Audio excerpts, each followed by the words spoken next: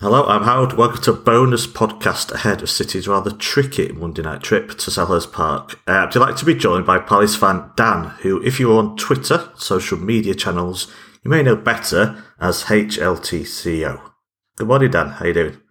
How you doing, Howard? You all right? Yeah, I've got those letters in the right way. Yeah, you have. Everyone always sort of like they stumble through it, and I think they're gonna get it wrong. But no, you got it spot on, so you're all good. Going in my head, Hopkin looking to.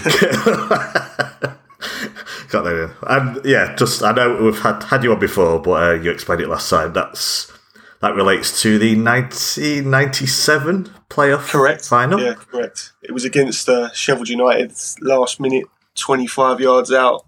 Terrible game of football for all intents and purposes, but he swung his foot at it and put it top corner, and that piece of immortal commentary was born, and so the name of the podcast and the Twitter page. Yeah, can't beat a bit of late playoff drama, can you? So. Yeah, as long as it goes your way. Yeah, good. Well, we've both been lucky on that front. Yeah, I just think, they had the Gillingham playoff on Sky the other day. And it's amazing how much of that game is terrible. Yeah, really you terrible. don't really think about it during the game because there's so much emotion involved. Yeah. So it just comes down to that moment that you remember, doesn't it? But you wouldn't re-watch the whole game. I mean, nothing, until 80 minutes. There's early drama bit, and there's not a lot going on until late in the game where it totally kicks off. So yeah, you just. I mean, we've won 3 of them, and I think all 3 of the finals have been pretty terrible. To be fair. Yeah. So the stakes are so high, aren't they? So. Before we talk about Palace and the game coming up, and the season so far, just want to remind people, obviously, say I had you on before, what you do and how your Patreon channel's going for those that don't know what it is that you do now, which I hope is still full-time for you now. Yeah, it's full-time. It's been full-time since September 2020, I think. So it's getting on for a year and a half-ish. Basically, I did a daily Crystal Palace podcast for about 6 to 8 months, every day, Monday to Friday, and was aiming to get to 1,000 patrons so that I could quit my job and go full time. When I managed to reach that total, which sort of occurred from 700 patrons to 1,000 over the course of 24 hours, it was a bit bonkers. I sort of realised that a lot of the people that had signed up for the podcast were just sort of doing it out of a sense of goodwill rather than being Crystal Palace fans. And I sort of knew that I would need to diversify exactly what I was producing day to day to keep them on board for the long term. So I've did start recording in September of 2020, a daily Palace podcast every morning and a daily general football podcast every weekday morning as well, which rounds up everything that's going on across England and across Europe and any major stories that happen to be floating around. And, it's going pretty well. So, hopefully, touch wood, I can carry on doing this for the foreseeable future and not go back to the realms of 9 to 5 work for somebody else. Do you find it difficult having to get it out first thing in the morning? What's the reasoning before doing it first thing in the morning? Think it's good that people have content? Is it like for people going into work and stuff like that? Yeah, to be honest with you, without wanting to sound too corny about it, I always wanted a podcast that was relatively short anyway, from my own personal perspective as a football fan, because I feel as though, especially daily pods, if they're 45 minutes to an hour, you get behind and then you think, I haven't listened to it for 2 or 3 days, it's too much to catch up on. Whereas I like to think that mine is sort of a bite-sized version. And, when the BBC do their Euro or World Cup daily podcast, that sort of format where you can wake up in the morning, it's there, rain or shine, and you can just be caught up. If you've been out or you haven't been able to watch the football the day before, you can know exactly what's happened and be informed I always get them out by 8:30 in the morning so that if people want to listen to them before they work or on their way to work or on their lunch break, they can, go about their day and know it's there for them rather than having to wait till 3 or 4 in the afternoon when, it's pretty much old news by that stage. Cool. Yeah, I guess if you put it out later in the day, then it becomes less topical in a way because people have got the information from elsewhere. So you cover everything, don't you? Pretty much, yeah. As I say, Mondays are English football over the course of the previous weekend. Tuesdays are La Liga, Bundesliga, Serie A and Ligue 1 alongside anything that's taking place in England on a Monday night. And then Wednesday, Thursday, Friday tends to be a bit of a mishmash depending on what's going on. Obviously, there's plenty with Roman Abramovich and that whole situation at the moment to get my teeth stuck into if I've ever got a sort of gap in the footballing schedule.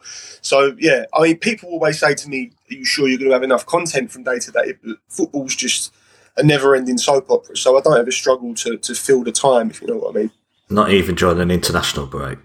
Well, to be honest with you, the one thing that I am slightly not concerned about, just have to differentiate it a bit, is this summer, because obviously there's no tournament, and it will be the first time doing a daily football podcast where I haven't had a tournament to cover over a summer. So, I'm sure I will find plenty to talk about, and I'm trying to sort of line up interviews with prominent people now, sort of in advance of the summer, so that there's still a decent chunk of content there. But yeah, it's going to certainly test my powers of entertainment, I guess. Yeah, how it is for us as well. Well, yeah, normally it's normally odd years, summers, isn't it? But yeah. Well, this year with the whole World Cup in the winter, it's a bit of a mad one. So the Nations League will see us through, whatever's on. So. Yeah, or the transfer sagas involving God knows who. Yeah. Right, should we talk Palace then? Yeah, let's do that. No, I'll just say Patrick Vieira once said hello to me in the corridors at City's Academy, so he's supposedly a lovely man. So instantly he's a hero of mine for doing that. Yeah, he's a lovely man, so just name dropping already. Not that he knew who I was, obviously, I was just walking past him. But what were your honest thoughts? So he was at New York City, Vieira. I think he did all the training stuff at City in the background, but then moved to New York City as part of the City group. Nice, was it, where he was at? His record is, I mean, let's be honest, you're not going to go to New York City and Nice and expect to tear it up and win everything that's available. So it's hard to judge him. But your honest thoughts when he was announced as manager, were you excited or were you quite cautious or going into the unknown? I think it has to be sort of put alongside the managerial saga that we had with Lucien Favre, because I don't know how closely you or your listeners followed that over the summer, but there's a man there that's got ridiculous pedigree in terms of European football and standing within the game. And over the course of about 4 or 5 days, it looked to all intents and purposes as though he was going to become Crystal Palace's manager, to the point where the work permit process had already been started and he'd given a verbal okay to say he was going to become Crystal Palace manager. So I and many other Palace fans were over the moon at that prospect.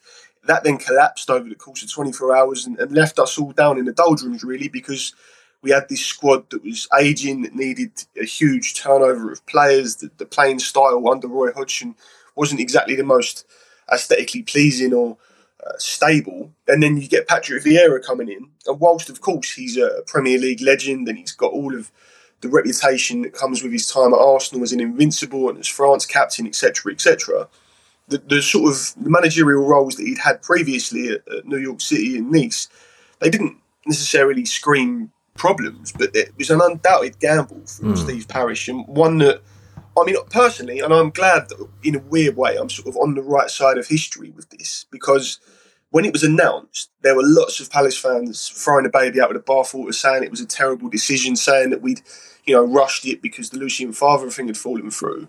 And I was just saying to them, this is an unknown. This is a prospect of a situation where we could completely change the style of play. And if it works in the long term, we will be far better off for it, rather than just lurching from one manager to another, trying to firefight. And thankfully, we're sitting here now in mid-March and, we're near the top half of the table. We were until last night when Aston Villa got that win.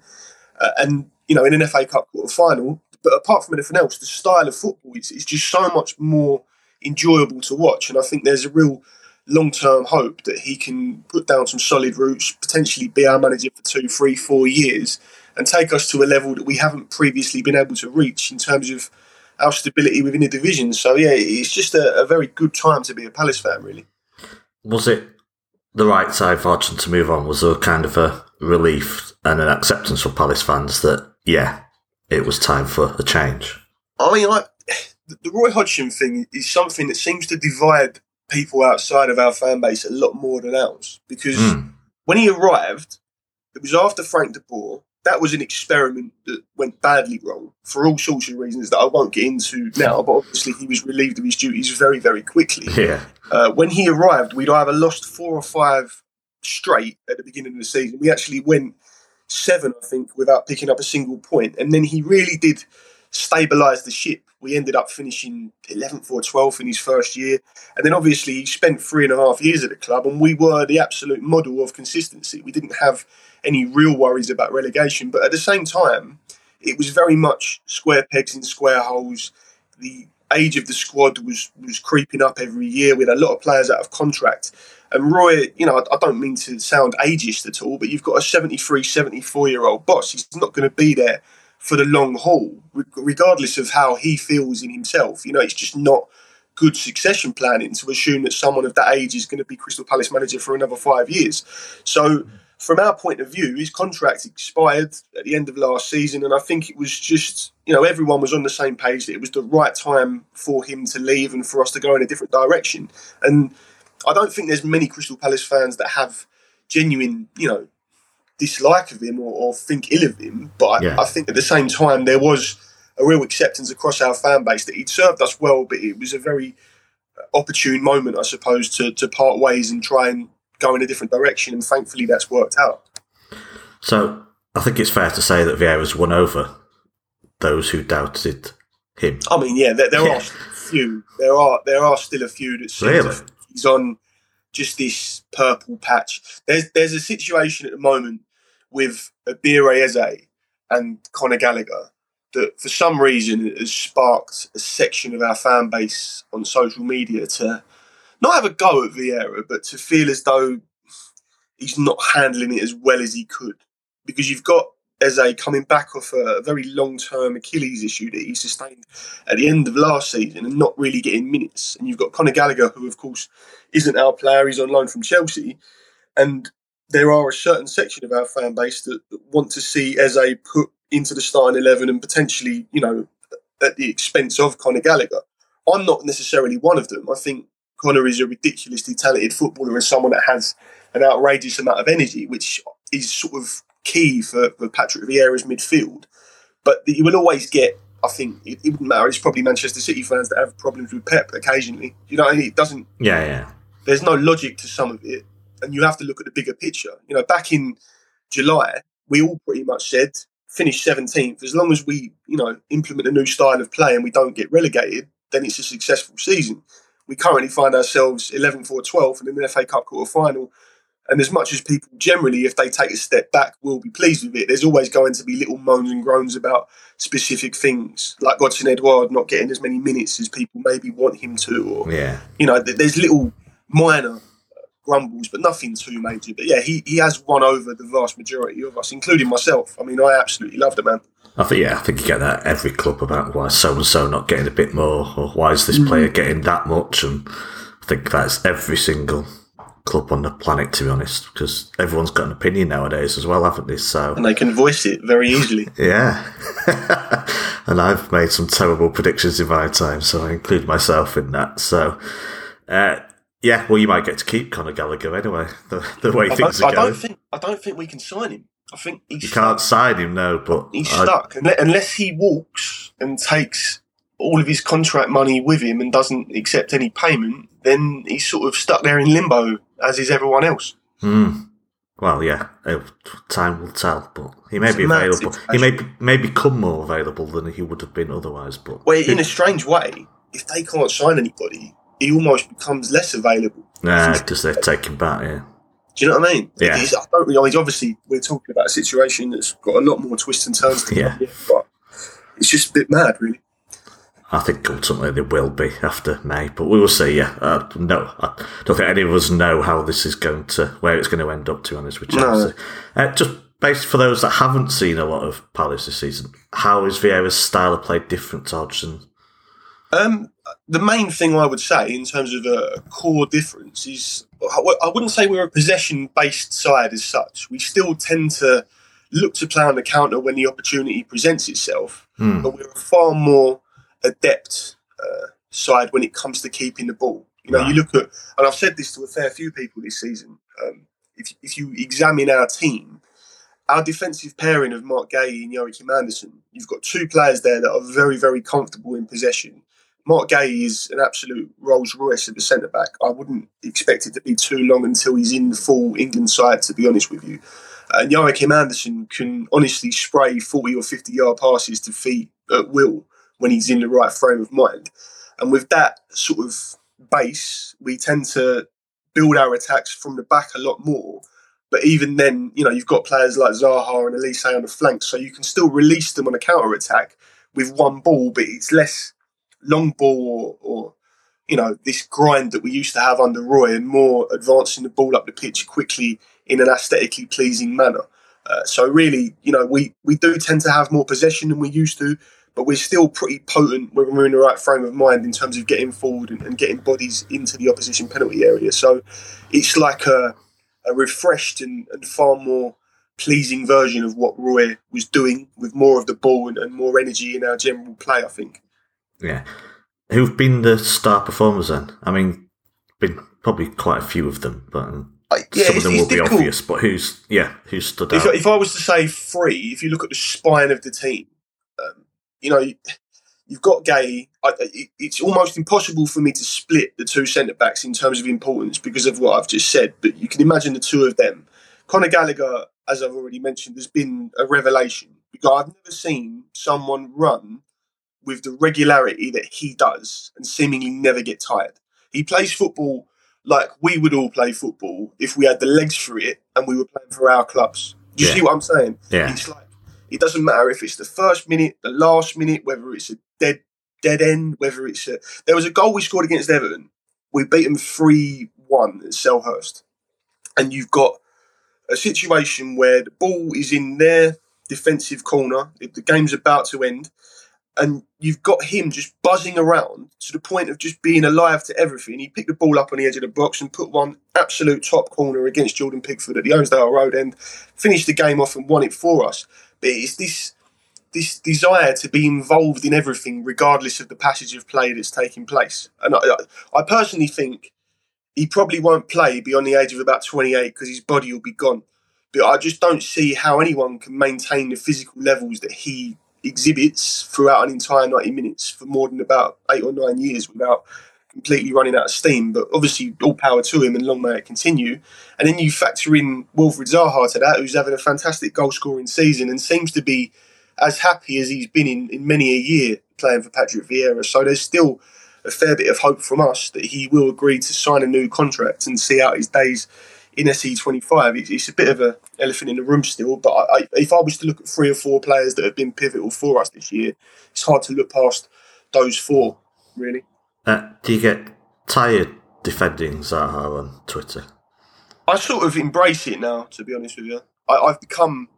Do you understand it? Do I understand what it's like? Well, no, he's one of those players where... And he's not alone. There's about 200 of them in the Premier League. Well, not 200, but plenty of teams have them, where you love him to play for your team, but you can see why the opposition fans might get riled by him. Because it is part of his game anyway, to rile up opposition players. Yeah, if you boo him, he'll be a better player for it. The thing I think with Wilf, and you can go back through the annals of footballing history, really. He gets this reputation as a diver, right? If you ask any neutral fan to provide footage or proof of him diving, they will really, really, really struggle. And when they do provide proof, in inverted commas, it's debatable anyway. Like he's waiting for contact, he's about to get clattered, he sort of tries to avoid the contact and as a consequence goes down, or something that's very, very debatable. The problem I have is that he gets angry because referees have a predetermined idea of what he's going to do. He then gets fouled. The foul doesn't get given. He moans. People say that he's got a chip on his shoulder, and the whole cycle continues. There was a moment away at Brentford 3 or 4 weeks ago where it was the last 2 or 3 minutes. It is a clear penalty in my mind. He's been fouled twice, tried to stay on his feet once, sort of half kept his balance, was then brought down. The referee waved it away. VAR didn't even think about it. We didn't get a penalty. We didn't win the game as a consequence. And he gets this label as someone that's got an attitude problem. But it's because, in my mind, it's been such a long-term subject of conversation now.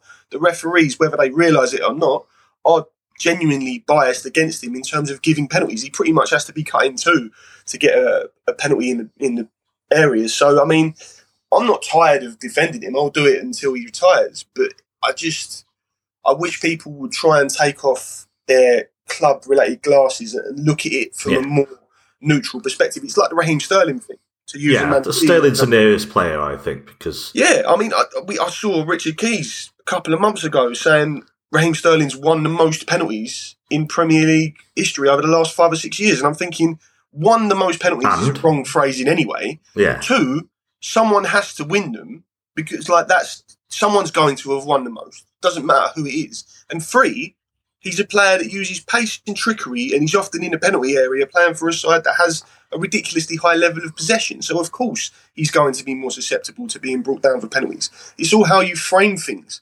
And unfortunately, players like Raheem Sterling or Zaha or whoever you might pick off the top of your head, they will be labelled with this, and I will continue to defend them until the cows come home, regardless of whether they play for my club. We ain't got time to talk about Richard Keys, I'm sorry. No, we could devote a whole half hour to it. I mean, if you're free until 5 p.m, we could just plough on with Richard Keys. But I don't think we'd get anywhere. I think it's kind of stating the obvious, really, with Richard Keys, who did, you probably know, once suggest that Pep gets in Sam Allardyce. I saw that. Yeah, deal with it. That was after a 1-1 draw early season at Leeds. Where's it gone wrong? That's after we drew at Leeds early last season. Yeah. Yeah. When you had that little tiny blip before going on and blitzing the whole thing. Yeah, when the team was basically had no pre-season and wasn't match fit. And that was one of the best, from my memory as well. That was a fantastic game of football to watch. It was it was hardly, a mess. And didn't it end 0-0? No, it's 1-1. 1-1. They were the better side, I think, yeah. So. It's hardly like you've let in 4 or 5 over 90 minutes. No. Anyway, I don't want to fall out with you, but there is one incident. A 0-0 at Selhurst Park, Boxing Day about 4 years ago. We're chasing punching. I'm not having... Was it Zaha that won that late penalty that you missed? When again, Scott Dan then took out... You're saying won the penalty? Never a penalty. Who was it who brought him down? I can't even remember. I can't remember either. Well, you'll say no one brought him down, I assume. Anyway, can we talk about someone else? Michael Elise, if I said that right? Don't start me on Michael. You're in love with him, aren't you? He's unbelievable. So he came from Reading, yeah? Yeah, he was at Chelsea's academy before that. I think he was actually at your academy for a little while. Right. Having looked at his Wikipedia page extensively as I tried to find out the smallest factors of his life. But yeah, he's an incredible footballer. It's not often, particularly since we've been promoted, that I find myself watching someone in our colours that I think is genuinely too good for us. But he is. This kid, I actually said to somebody the other day, if we're talking about Phil Foden being a potential Ballon d'Or winner of the future, then you have to say the same for Michael Elise, because the things that he does with the ball, his comfort in possession, his poise, his finishing, his passing range, he's just a ridiculous footballer. I've never seen anything like it at Crystal Palace at the same age. Obviously, we had Wilf from the ages of 17, 18 coming to the first team, but to have the level of quality that Michael Elise does at the age that he is unprecedented as far as I'm concerned for our football club, and I genuinely don't think he'll be with us very long at all.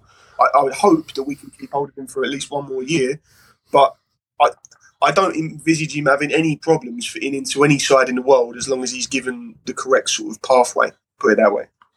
Does it annoy you players all the time getting linked with supposedly bigger clubs as soon as they play well for you? Yes, but at the same time, it's like... So I use Tyrick Mitchell as an example, okay? You've got Aaron Wan-Bissaka that's gone to Manchester United for £50 million. I'm not denying that Aaron's a great defender, although you could argue that as a Manchester City fan, you maybe don't believe that. Tackling-wise, he's one of the best in the game. Personally, I don't believe that he's as good an all-round footballer as Tyrick Mitchell.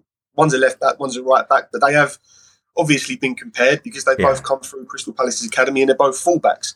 But for me, it's almost like the media in this country tend to hype players up off what they see on Match of the Day or what they see on YouTube compilations rather than what actually matters. And in many ways, that's why I'm happy that Tyrick Mitchell is flying under the radar to some degree, because he will just get better and better. I'm not suggesting he's as flashy as Aaron. He doesn't make these big booming challenges that, will catch your eye.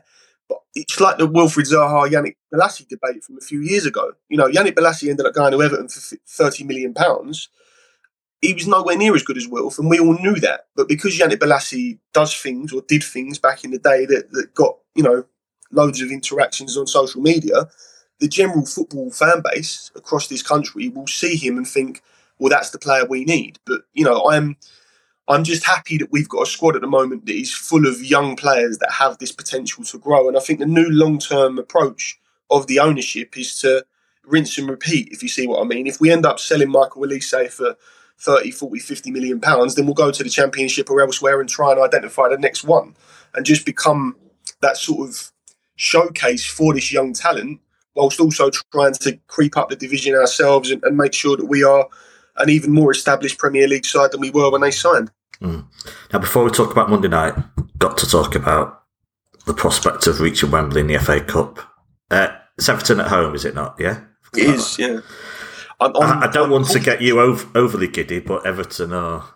Yeah, see, but this worries me. Well, I'd be more worried if you were away to them, because I still think they've got something at home. But away from home, they've been absolutely ranked. How excited... What would it mean to you to get to Wembley? Well, I mean, we were there in 2016, obviously. We beat Watford in the semi, and then we were 1-0 up against United with 5-10 minutes to go. It's probably the most out-of-body experience I've ever had in a football ground when Jason Puncheon put us in front that day, to be honest. And, I say it a lot on social media. We're 117 years old. We haven't got a single major trophy to our name. We've been in 2 FA Cup finals and lost both to Manchester United, having been in front in both of them, by the way.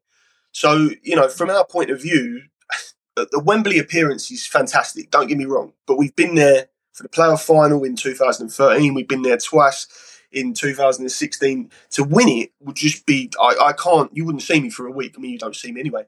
But I'd be gone. Or hear from you, yeah. Yeah, I'd be gone. I'd occasionally pop up on social media amidst some sort of madness for about a week or two. I don't even know. I can't even begin to tell you what it means to me. It's obviously a strange conversation to have with a Manchester City fan in 2022 because you've had so much success in the last 10 or 15 years, but you go back to, I don't know, how it felt when you were knocking around against the Stockports and all the rest of it in League One.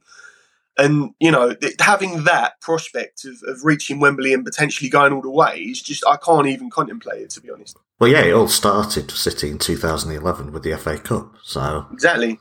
That's a day that's implanted in my brain for the rest of my life. So, apart from anything else as well, forget the trophy, which would obviously be mind-blowing for us, given the fact we have none. Right?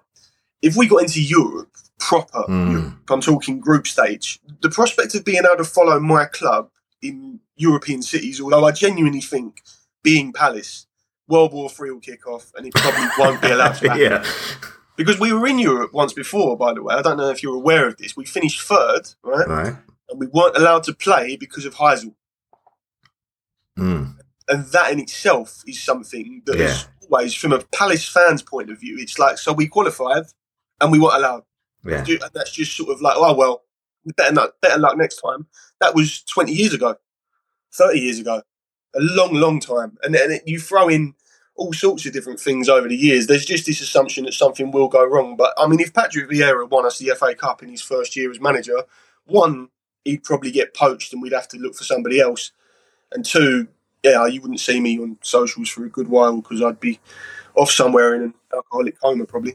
I mean, if you're going to away games around Europe, then the Europa League's every bit as good as the Champions League. Almost better, I think. Yeah, I mean, some of the trips City went on, Denmark, Faroe Islands.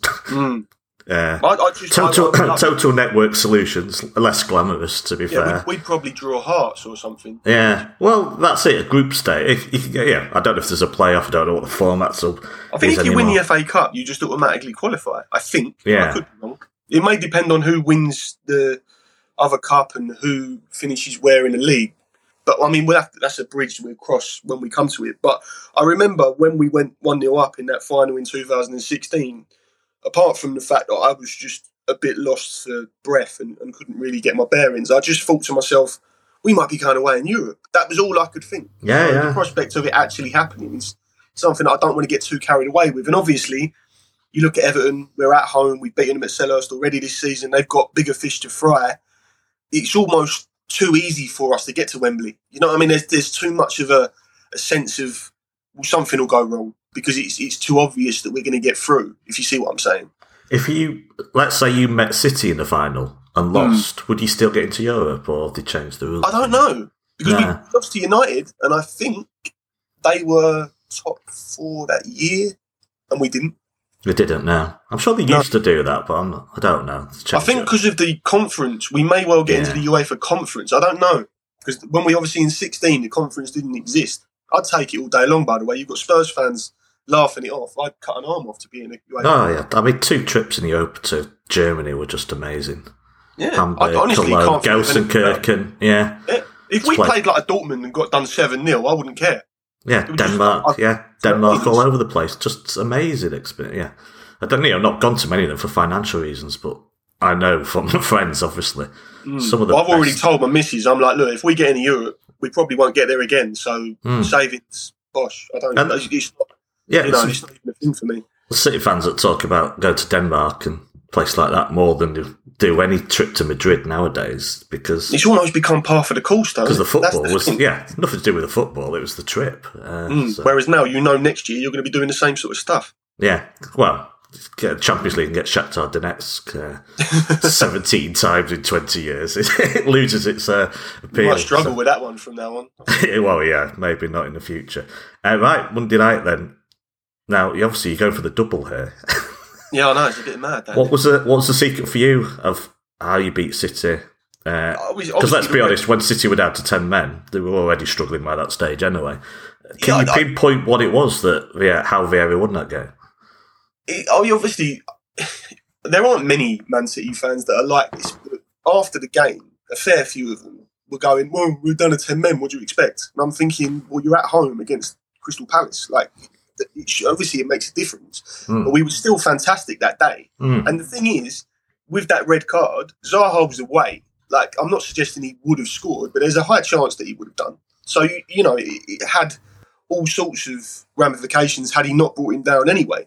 And I think, depending on whether or not you believe in the XG myth, we actually won that game on XG away from home, which is quite a sizable achievement for us as well. So, as I sort of mentioned earlier in relation to the change in playing style, it wasn't overly different from the way that Roy Hodgson tended to set us up against City. And of course, we beat yourselves at the Etihad under him as well. So I always thought it's quite intriguing that Pep Guardiola speaks so glowingly about Crystal Palace. I actually said this morning, I think it was on the Palace podcast, that I think we almost represent to him the absolute definition of the strength in depth that exists in the Premier League, because we're never a club that are in the European places, but we're a club that can take points off all the top sides if we play to our full ability.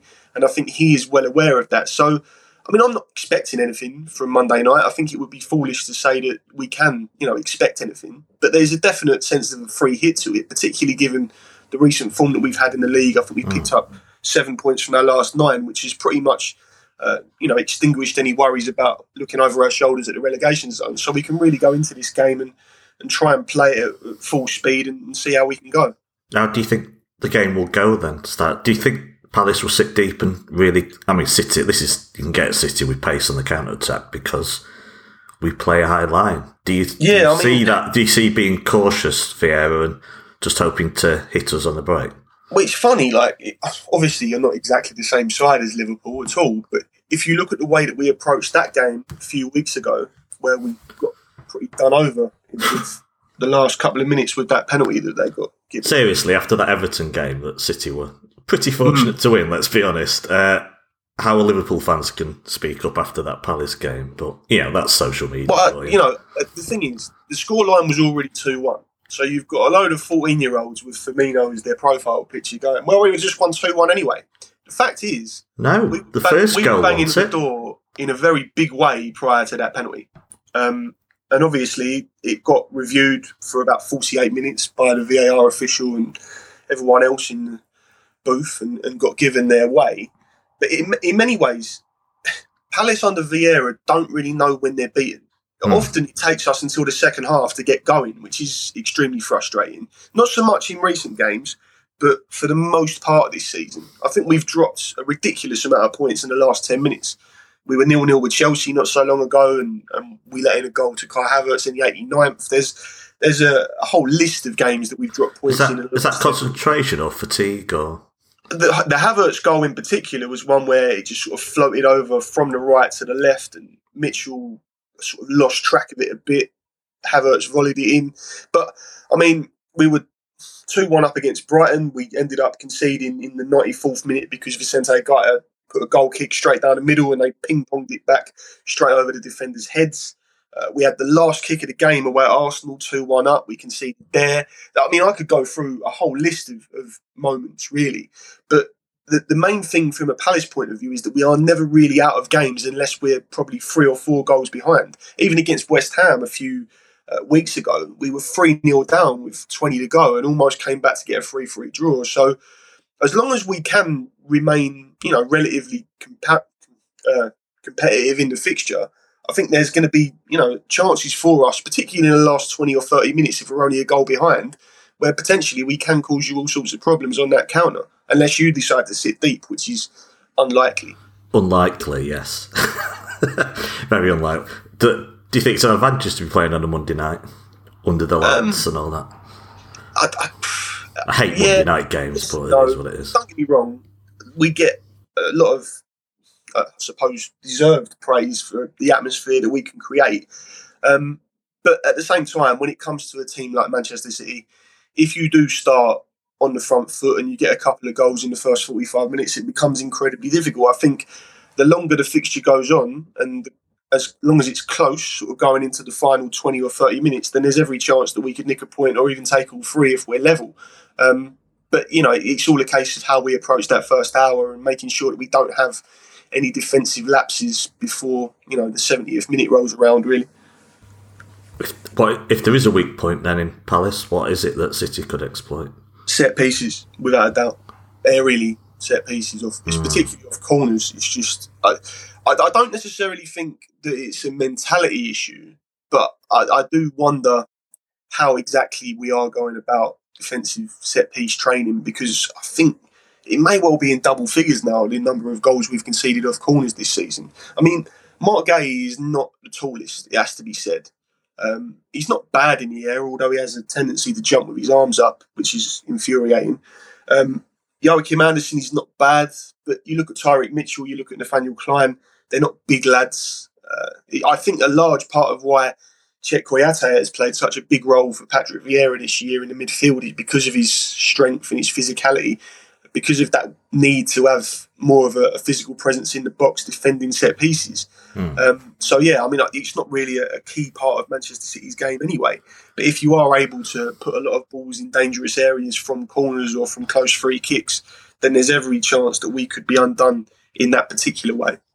No, it's not I wouldn't say it's our strong point, but we've actually started scoring from a few this season. So it's a bit of a grey area for me whether City are now better at set pieces or whether it's just a bit of a purple patch. I do have a habit of putting crosses in when they get frustrated as well, City, which maybe, I don't know, with positioning, because you're not putting those crosses in when it's not a set piece. You're just putting it into very small players. Yeah, I mean, to be honest with you, then... But if it's a set piece, then obviously we can bring defenders up who are much better in the air. So. If you've got a crowded box, we tend to struggle with the whole zonal / man marking of set pieces and making sure that we've got the right men on the right players. But, in terms of in-play crosses, we tend to be all right. And I think most of the time when we've taken points from you, particularly away from home, we've often seen Man City putting all sorts of crosses in and just getting them cleared. So hopefully that's the case again for us. Yeah. Dare I ask you for a score prediction? Given the fact that I'm a Palace fan on a Man City podcast, I'll go 1-1. I can't have us losing and I can't have us winning. So, it's one of those. Yeah. I wouldn't be surprised, but I think it's going to be a really, really tricky game. But because I'm a City fan hosting a City podcast, I'm going to be optimistic and go for a tight 2-1 win to City. So, Fair enough. How do you see it as a neutral? I think you were neutral. The title race going down to the wire, or a few weeks ago, I would have had you finishing 9-10 points clear. Yeah, I think that. The shit, and I'm not coming on a Man City podcast trying to praise Liverpool for the sake of it, but the relentlessness of their performances of late is genuinely something that I think is, worthy of praise, because as much as you can say it's easy to do when you're chasing. You just got to win every game. Seeing your main rivals in Man City go and smash teams regularly, and yet still keeping up that relentless pace of chasing it, is something that I think deserves a fair bit of praise. And I'm not suggesting they'll overhaul it, because I think if you look at the strength in depth of the two squads and tactically how Guardiola's got you set up this year, you probably will have more than enough and probably will end up winning it by 5 or 6 points. But I think it's testament to their longevity in this title race that they haven't given up the ghost yet, and they're still trying to push you all the way as much as they can. So yeah, I would imagine you will win it, but not by as wide a margin as I did expect. I think some of the results have masked in different performances for both sides.